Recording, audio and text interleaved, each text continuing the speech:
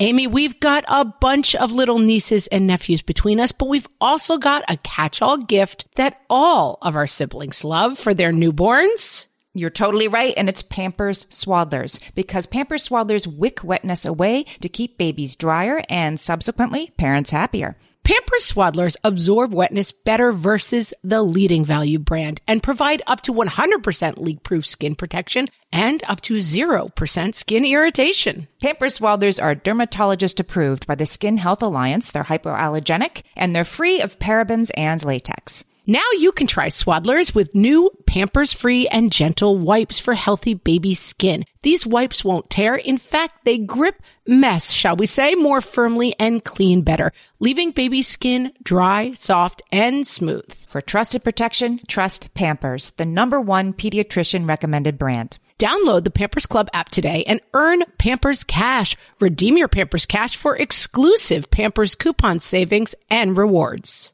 Only redeemable via Pampers Club. Pampers Cash has no cash value. Hello, everyone, and welcome to Fresh Take from What Fresh Hell, Laughing in the Face of Motherhood. This is Margaret. And this is Amy, and today we're talking to Dr. Dana Dorfman. She's a New York City-based psychotherapist with 30 years experience treating adolescents and parents in her private practice, in schools, and agency settings. She is the author of the new book, When Worry Works: How to Harness Your Parenting Stress and Guide Your Teen to Success. Welcome, Dr. Dana. Thank you. It's a pleasure to be here.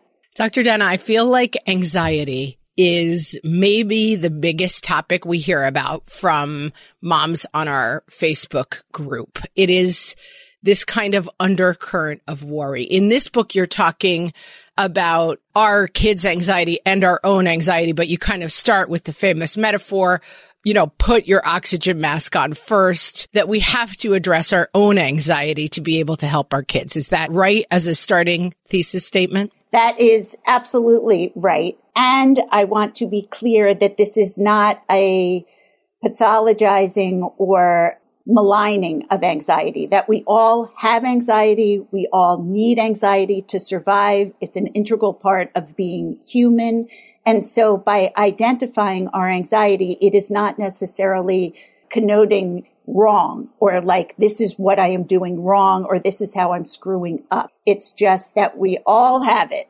My notes say this book is not about really pointing fingers at behaviors. My mother, who was an MSW and a therapist, when I would talk about my own anxiety, she would always say, listen, the anxious bunny survives. That was her go-to point. Anxiety serves a huge purpose, right? The bunny is always who's about to eat me? Who's about to eat me? But that's the bunny who makes it. And so I think it's really important, and a point that maybe doesn't get made enough, that anxiety is useful. It's not just something to be eliminated. Yes, and it can't be eliminated, and it's to ensure that we survive, and it's to detect any kind of threats, not only physical threats, but emotional threats as well. We all fear on some level being rejected, being abandoned.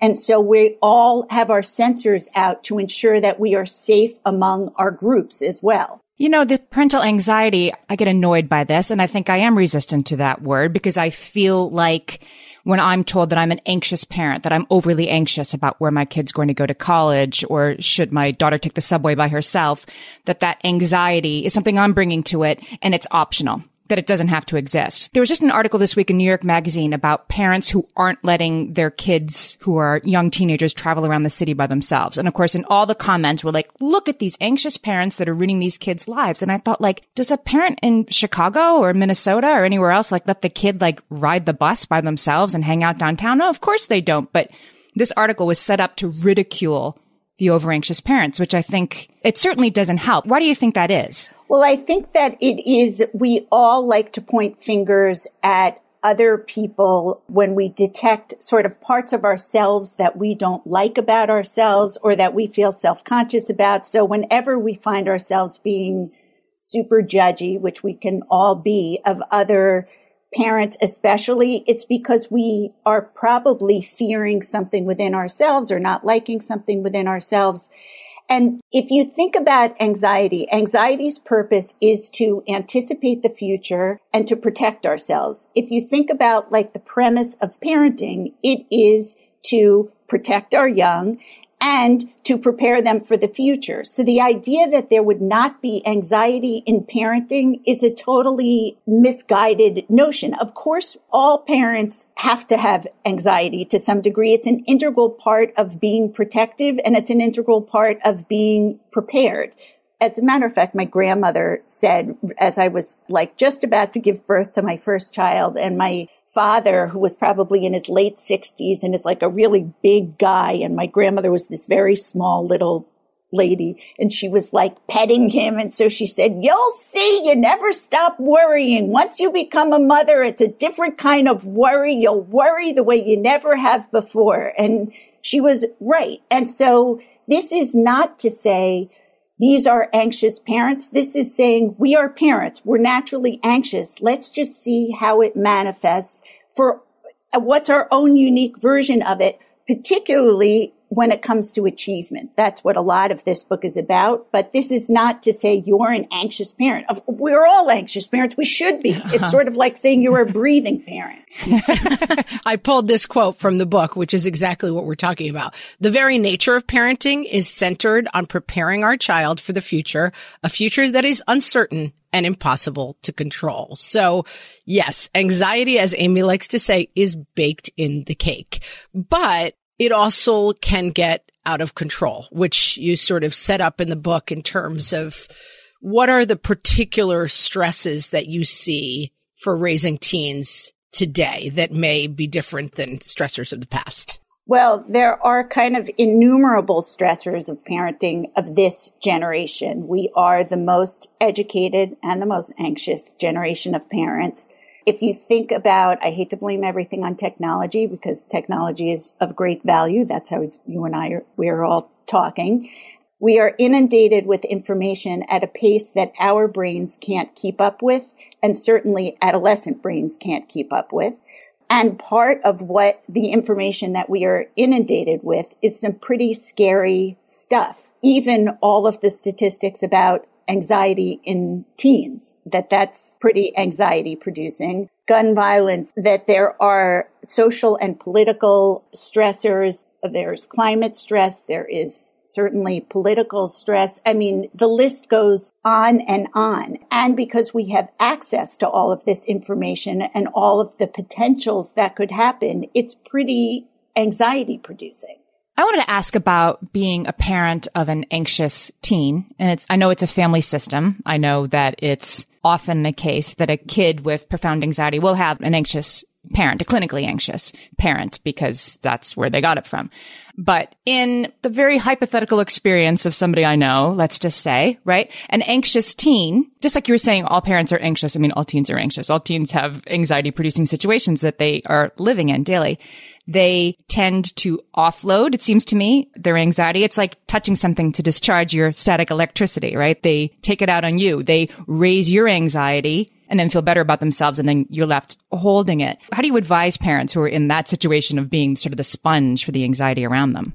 It's probably more complicated than what I'm about to say, but I do think that one's being aware, and I too can personally relate to this as the mom of two teens too.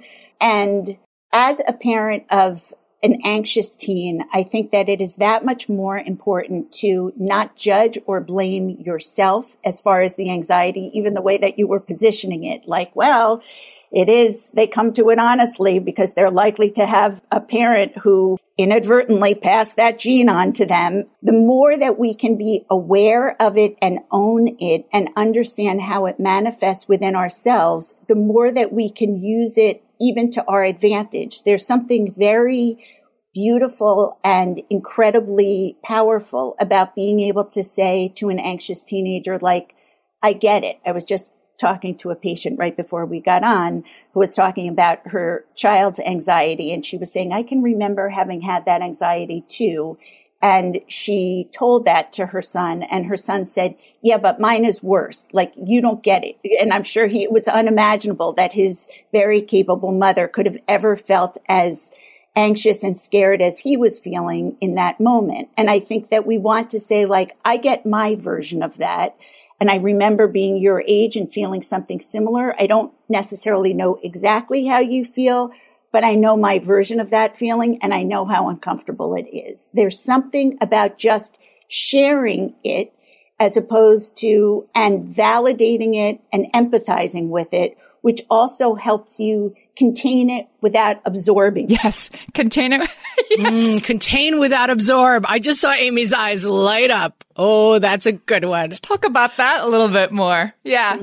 It's a skill, and I can't say that I always do it, but the more that I am aware of it, even in the moments, like I know what my body feels like when I start to get anxious. And so as I'm talking to my kids and I see, you know, I feel it in my chest and I get this feeling in my stomach and I know, like, okay, Dan, I just like take a step back. That doesn't necessarily mean like you need to do anything magnificent, but just even being aware, like my anxiety is being ignited in this moment.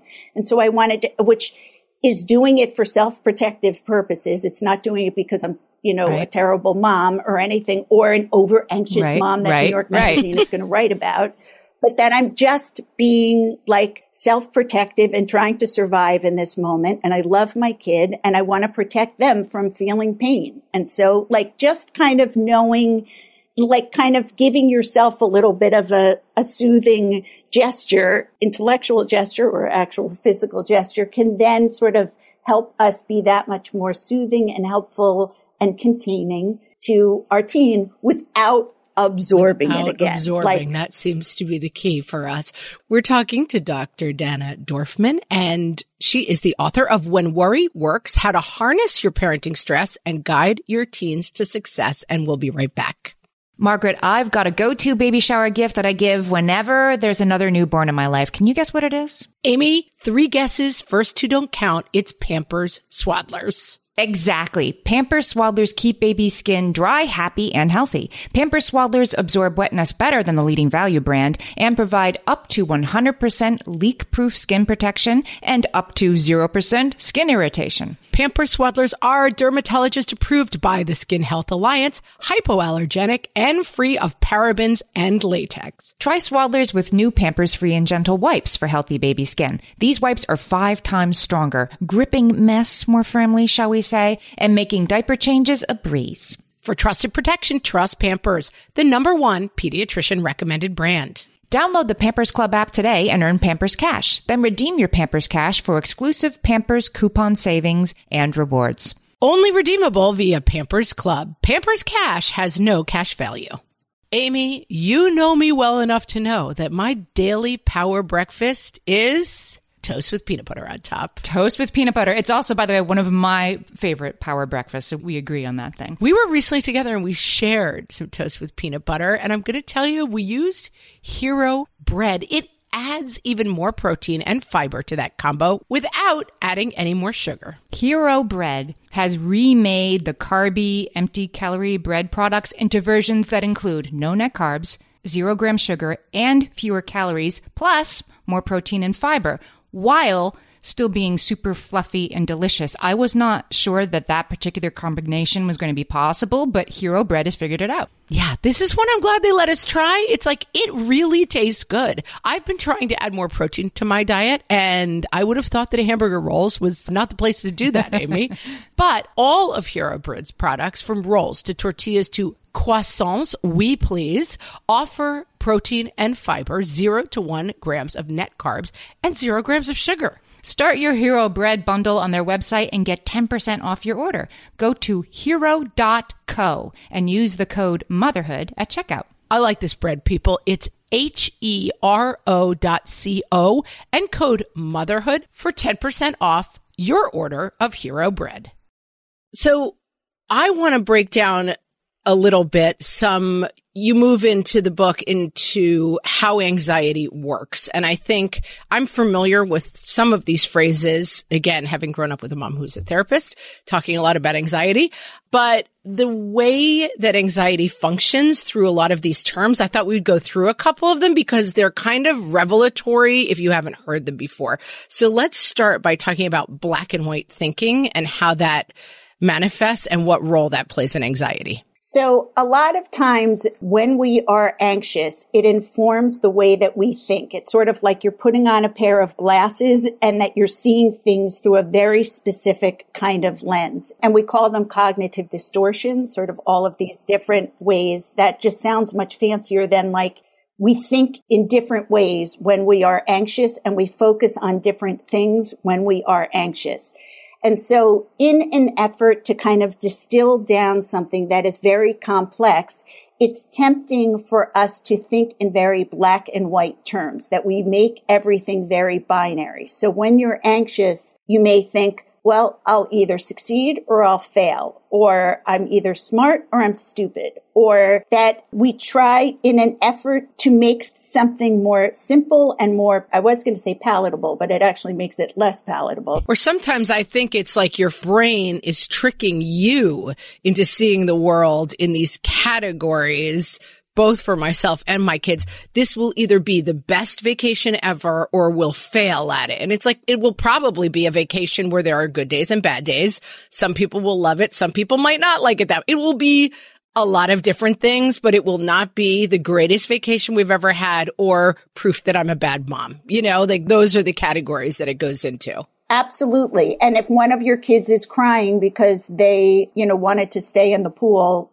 I guess if it's a younger kid, and you're saying, no, you have to come out for dinner, and they've cried and then ruined the meal for the rest of the family, well, he just ruined the whole vacation. Like, this is a bad vacation. That we have such an intolerance for the nuances and complexities of our daily lives. Even the fact that a vacation, I never get how people say, I guess I'm never somebody who says like, that was a great vacation, because I feel like, yeah, there were parts of it that were totally annoying. I had to wait online and, I couldn't find my passport.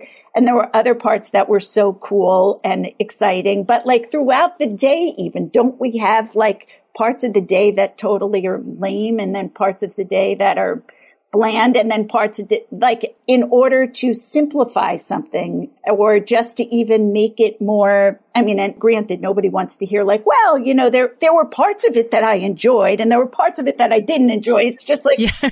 How was your vacation? Like all days. Yes. Yes. It had good and bad. This leads us to catastrophizing, which I've always found to be sort of contradictory, because why would somebody who is anxious and worried something bad is going to happen constantly lead towards the certainty that now something bad will definitely happen? Why does anxiety catastrophize? It's another protective mechanism. If you can go to the most extreme example, we fool ourselves into thinking that then we'll be prepared for it, that at least we won't be caught off guard. We don't like uncertainty. We don't like to be ill prepared for something. And so if we can go to the most extreme, most catastrophic possibility, then we feel as if we've at least begun to prepare ourselves, that we could start to get our ducks in a row. As a matter of fact, I don't think my daughter will mind my saying this. She's in college. She has been sick for a week or so. She finally agreed to go to the health center.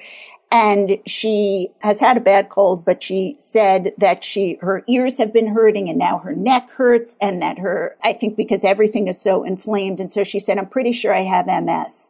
And of course, the person at the urgent care that she had gone to told her that she shouldn't be a psychology major and that she thinks too much, because she said to the person, like, whatever. Of course, they weren't compassionate the way that she had hoped. And that is terribly scary. She said it somewhat facetiously, but I think, we can relate to that feeling. We have a headache. We think that we have a brain tumor. Oh my God, we better get our will in order, as morbid as that sounds. And also, I think the dominoes are going to fall that my kid didn't do his homework. I got an email. This is the sign that everything goes wrong in his life, right? Like, this is step one of everything turning terrible. Yes. And I think that it's one thing, the maybe hypochondria and stuff, but I tend to do it in terms of like, this one thing is step one on the slippery slope that certainly ends in me not having a job, whatever it is, and that it's the dominoes fall in your mind. My husband always says to me, you really like to worry about every aspect that could happen, don't you? I'm like, yeah, I get it out of the way that way. Nothing's going to surprise me. Nothing's going to sneak up on me. I've got it all worried out in advance. Yes. Can I ask a follow-up question to that? So we are supposed to do the worrying for our teens to some extent, right? Teens have a greater appetite for risk than we do as their parents. We want to keep them safe. How do you suggest to parents that they kind of, like, I don't let right now my 15-year-old daughter ride the subway by herself. I might be comfortable with that in 6 months or a year, but not right now. If she had to, she could. I'd rather she didn't. How do you sort of assess something like that as an example in your head about this is catastrophizing, this is overthinking it, or this seems like a reasonable thing for this child at this stage? How do you sort of clock that for yourself? I think it is very hard, and a lot of it is contingent upon that kid. And it may even be that if that's something that you're working toward, that even it might not be as binary as like they can or they can't. It may be that if she's, especially if she is even asking or would like to be able to acquire this skill, it may be that you might even collaboratively problem solve with her. Like, I don't feel quite comfortable with that because I don't trust I don't trust the world enough right now. And so, but I understand that this is a step that you would like to take. Like, I wonder if there are some intermediate steps that we could even do together that would sort of help us that you be able to do what it is that you want to be able to do and would indicate your independence. In fact, we had even done it with my daughter who is now in college, but the first time, my husband rode it with her, then because she ended up taking the subway to school, like across boroughs. And then and even sort of as they were riding together, they sort of reviewed the different, the lines that she was taking. What would she do if this particular line was not working? What would she do? And he could even sort of walk her through, like, he has a lot of specifics about how he rides the subway. So he even said, like, I always ride the middle car. For some reason, he never runs for the subway. He's always very punctual. Like, I'm the type who's like sweating and dragging things and like squeezing in at the last minute, which he thinks is utterly unsafe, which is why he did the subway with her. But so he even said, like, don't run for the subway. It's not worth it, whatever. So like just even walking her through, they did that a couple of times. Then he even like rode in a different car from her. I'm sure it was still in the middle, but like, and then whatever, and sort of slowly working toward it. And she actually very functionally took the subway and in fact goes to school now, was insistent on going to school in a city and sort of prides herself on being able to navigate in any city. It's a great skill to have. Yeah. That's a case where the kid is more ready for something than the parent, right?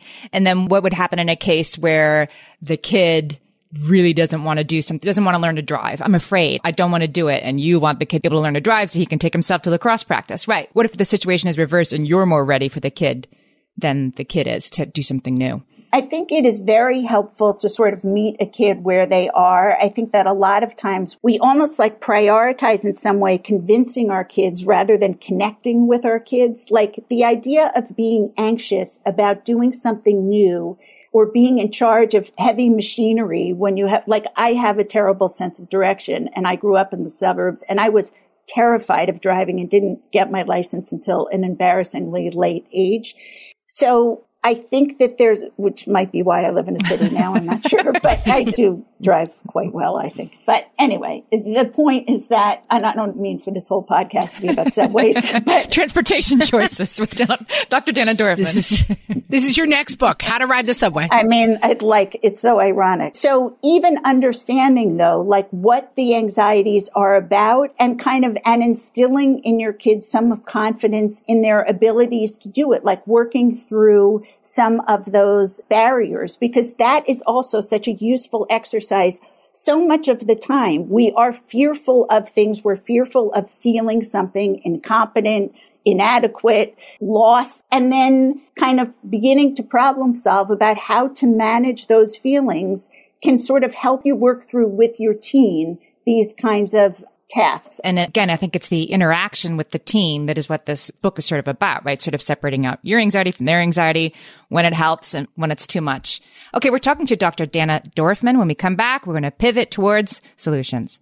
Margaret, I've been at the research again, looking into metabolic health and, more importantly, metabolic flexibility, which turns out is the key to improved energy levels, better sleep, better fitness, all the things. And I found out about all this because we got a chance to try Lumen, the first handheld device that helps you manage your metabolic health. Lumen works when you breathe into it. If you do that first thing in the morning or after a workout, Lumen measures your metabolism by measuring the amount of carbon dioxide in your breath. It's science, people. That lets you see exactly what's going on in your body in real time. Then you use Lumen's app to get tailored guidance to improve your sleep, your nutrition, even stress management. If you're interested in figuring out the effects of different sorts of foods on your body, Lumen is a really cool way to see what's actually happening as your body burns different fuel sources. If you want to take the next step in improving your health, go to lumen.me and use FRESH to get $100 off your Lumen. That is LUMEN.ME. Lumen.me, and use the code FRESH at checkout for $100 off. Thank you, Lumen, for sponsoring this episode. Oh, hey, everybody. It's us, Blair and Molly, your old pals from Toddler Purgatory. Two moms who are also actors, who are also creative beings, who sometimes feel stuck. And now we're back with a whole new podcast about unsticking it, launching in January. What happens when life gets in the way of our creativity instead of nourishing it? We talk to all sorts of guests about how to break through the mucky, gluey, sticky wall that can get between you and your creativity. We hear about their journeys, their successes, their challenges, and even their bougie coffee shop orders. So, join us, won't you, as we deep dive into how to unstick ourselves from the life gunk that can get in the way of our creative freedom. Get out of there, life gunk. Let us help you get back to your best creative self. Look for Unsticking It with Blair and Molly. Wherever you listen to podcasts, starting in January. Unsticking It with Blair and Molly. Because sometimes life sucks. Unsticking it. We're back. We're talking to Dr. Dana Dorfman. Her new book is When Worry Works, How to Harness Your Parenting Stress and Guide Your Teen to Success. I was just smiling. I'm like, we always got to find those solutions. We're ready. Right. You talk, Dr. Dana, a lot in the book about a key to solving kind of specific dilemmas around anxiety by knowing your values. So can you talk about that and why that's such an important key to balancing anxiety? I feel like the more that I talk about this and the more that I read and write about it, the more that I feel like that's the key to so much of everything, is that it sounds very easy, or it sounds even cheesy maybe, to say like, oh, what are your values, and living with in accordance to your values. So in the book, I offer a list of values, and there are many, many in there. And I think that it is very helpful to identify like 3 or 4 that are so fundamental and important to you, sort of how it is that you want to live your life, not how you think you should live your life or what the right way to do it is, but really, really in the depths of your soul, or as my grandmother would say, my kishkas, like, like what is it that like you really, really believe in, and what is it that is most important to you to guide you and to you as a person and to you in the way that you behave. And if you are able to do that, that can be, and if you do it in a time that is not charged and is not full of angst, then in those moments when you're making a parenting decision that is highly anxiety producing, which it feels like many parenting decisions are, whether it's like, I'm going to say most. Yes. Thank you. Not even like what college should they go to, but even like, should I let them sleep late this morning or should I wake them up? That you can always use that as the guide, because unfortunately, when we are anxious and we're unaware of the anxiety, a lot of times that's what's sitting in the driver's seat. I don't want blah, blah, blah to happen. Therefore, I'm doing blah, blah, blah. That is, I don't want them to grow up to be a sociopath. So that's why I'm going to really hit home how bad lying is. Or, you know, like that it's, I don't know if that's the best example, but those are fear-based kinds of interventions or behaviors. If you are using your values as sort of the North Star or what is in the driver's seat, that can always be sort of what is informing whatever it is that you're doing. I want to drill down on that a little bit so that, because I think I understand it as a concept and having read the book, what it really looks like. Because what I think you're saying is we come up with a million decisions about like, well, my kid has to go to the best school, and to do that, they've got to go to Mandarin camp this summer, and they've got to this, and they've got to be getting these kind of grades, and we have to stay up late studying. And we're kind of chasing a lot of things that maybe we don't know where we're actually heading. We talk a lot on the podcast about the triangle for us. For me, Amy and I have different views on how the triangle should work, but mine is probably the right one. So let's focus on that. I always say the top of the triangle, because to me, there's the less room at the top of the triangle. That's where you have to say happy children, connected family, successful children to some degree, like whatever is successful, and think about what that looks like. But that if staying up all night studying so that you can get into the right school doesn't fit with those values, then they're incompatible. Am I defining it in the right way? If I understand what you're saying, yes, I do think that the top of the triangle is happy, fulfilled, satisfied kids. Like, I don't know a parent, anytime I have asked a group of parents or individually sort of what is most important to you as a parent for your kid, every single parent says something to the effect of, I want them to be happy. I want them to feel good about themselves. I want them to feel fulfilled. Oftentimes it's some version of, I want them to be self-sufficient or something like that. And if that is what is most important, then I think even when we are stressing about what college they're going to get into, I think that it's worth our even taking a step back to even say, like, so if they go to, I'm going to use two schools, Emory versus Harvard, will one of them make them ultimately more happy, or where would they be most happy? Or what makes, and that doesn't mean in every moment your kid has to feel happy, but it does mean tuning into who your kid is, what your kid needs from you, like sort of staying where they are and staying connected to them, as opposed to future tripping and trying to coerce them into something because you have some sort of idea. And I feel very soapboxy because this is always what like gets me, and I think was certainly the informant of my book and my own experience and my experience with other parents. Once you become so future trippy, you really do miss who you have right in front of you, and you're really much more reactive to your anxiety than you are responsive to the kid who is standing right before you. So thinking about things about when you can remind yourself, like, I want them ultimately to feel fulfilled and satisfied and good about themselves. And what can I do right in this moment that will engender that feeling or convey that to them? Then that would be most beneficial. I could actually give you an example. But is that a value? Like, it seems to me like I want my kids to be happy, that's where you're getting, again, into problematic thinking. That's not really a value, right? A value is acceptance.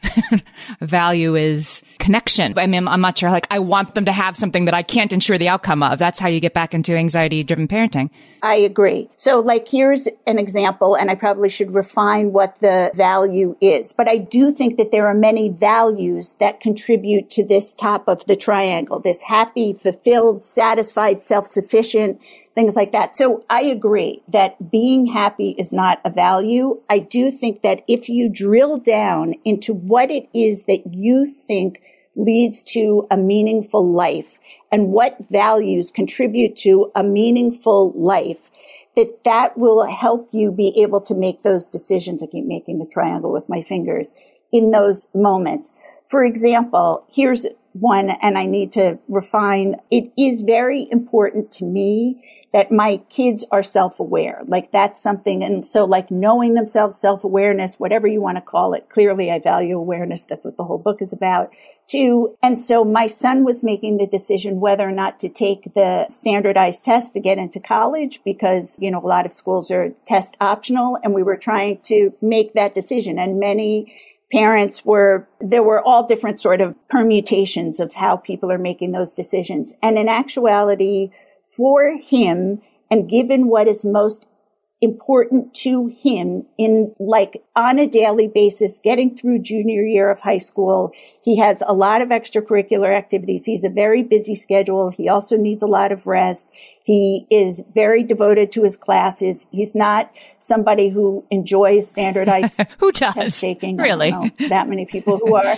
And it would require so much extra sort of preparation and things like that. His schedule is already extremely full. Like, what message are we saying? Like, so let's encourage you to spend an extra 5 to 6 hours or more a week and all of the stress that accompanies that to possibly get a score that would then be, that you will possibly include in that would make some kind of a difference. What's most important, he knows himself well. He knows sort of, and so rather than deciding like, oh, he's taking the easy way out, which is not how we interpreted it, though I trust that many people will hear this and think that she let him off the hook or whatever. But we were very clear with him. What's most important to us is that you feel like, that you know yourself, that you know sort of what feels right to you.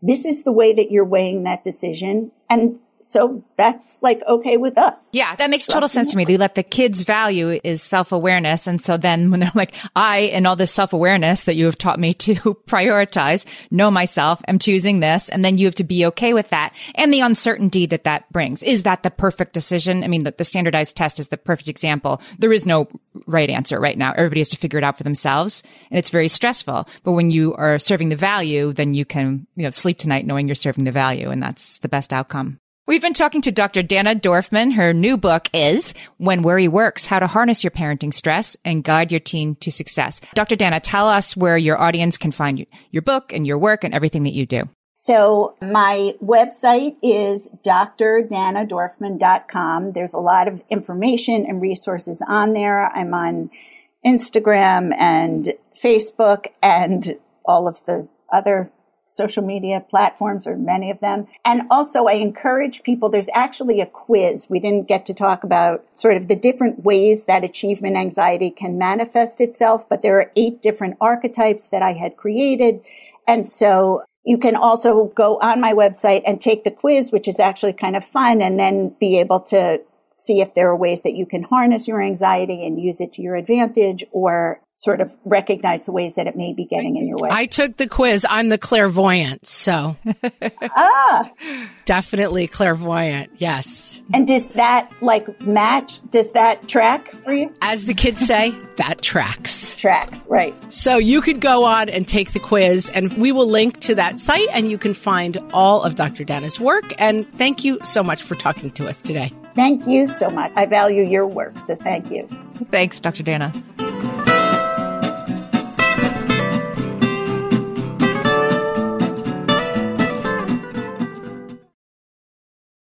When it comes to raising kids, there's so much to consider. Things like, what do we feed them? When do we feed them? How do they sleep? What does it look like to raise kind kids? How does their nervous system work? How do I keep myself calm? What are my triggers? There's so much that comes into play, and we are distilling all of that information for you at Voices of Your Village podcast, where we bring experts in the field of early childhood and education and psychology and across the board so that you don't have to comb the internet for information. You get to show up and hang out and have shame-free, judgment-free conversations and insights into what it looks like to raise kind, empathetic, emotionally intelligent humans. I'm Alyssa Blask Campbell. I have a master's degree in early childhood education. I'm a mom of 2, and I am walking this journey right alongside you doing this work. Come hang out with me at Voices of Your Village, and we can dive into real conversations with actionable tips. Well, hey there, busy mama. Are you looking for ways to make your life easier, your home less chaotic, and at the same time add more joy to your life? My name is Deanna Yates, and I'm the host of Wanna Be Clutter-Free, a podcast all about letting go of the stuff we don't need in our lives so that we can focus on what truly matters. Don't worry, I'm not going to tell you to throw it all away or make you feel guilty about keeping something you love, no matter how many other people don't quite understand it. But I will give you practical and, more importantly, actionable advice so that you can make progress right away. And you won't just hear it from me. There are amazing guests too. It's like having your bestie in your pocket, telling you it's okay to let go of the things that are not serving you and your family in a totally non-judgmental way. So join me over on the podcast where we can work on progress over perfection for those of us that want to be clutter-free.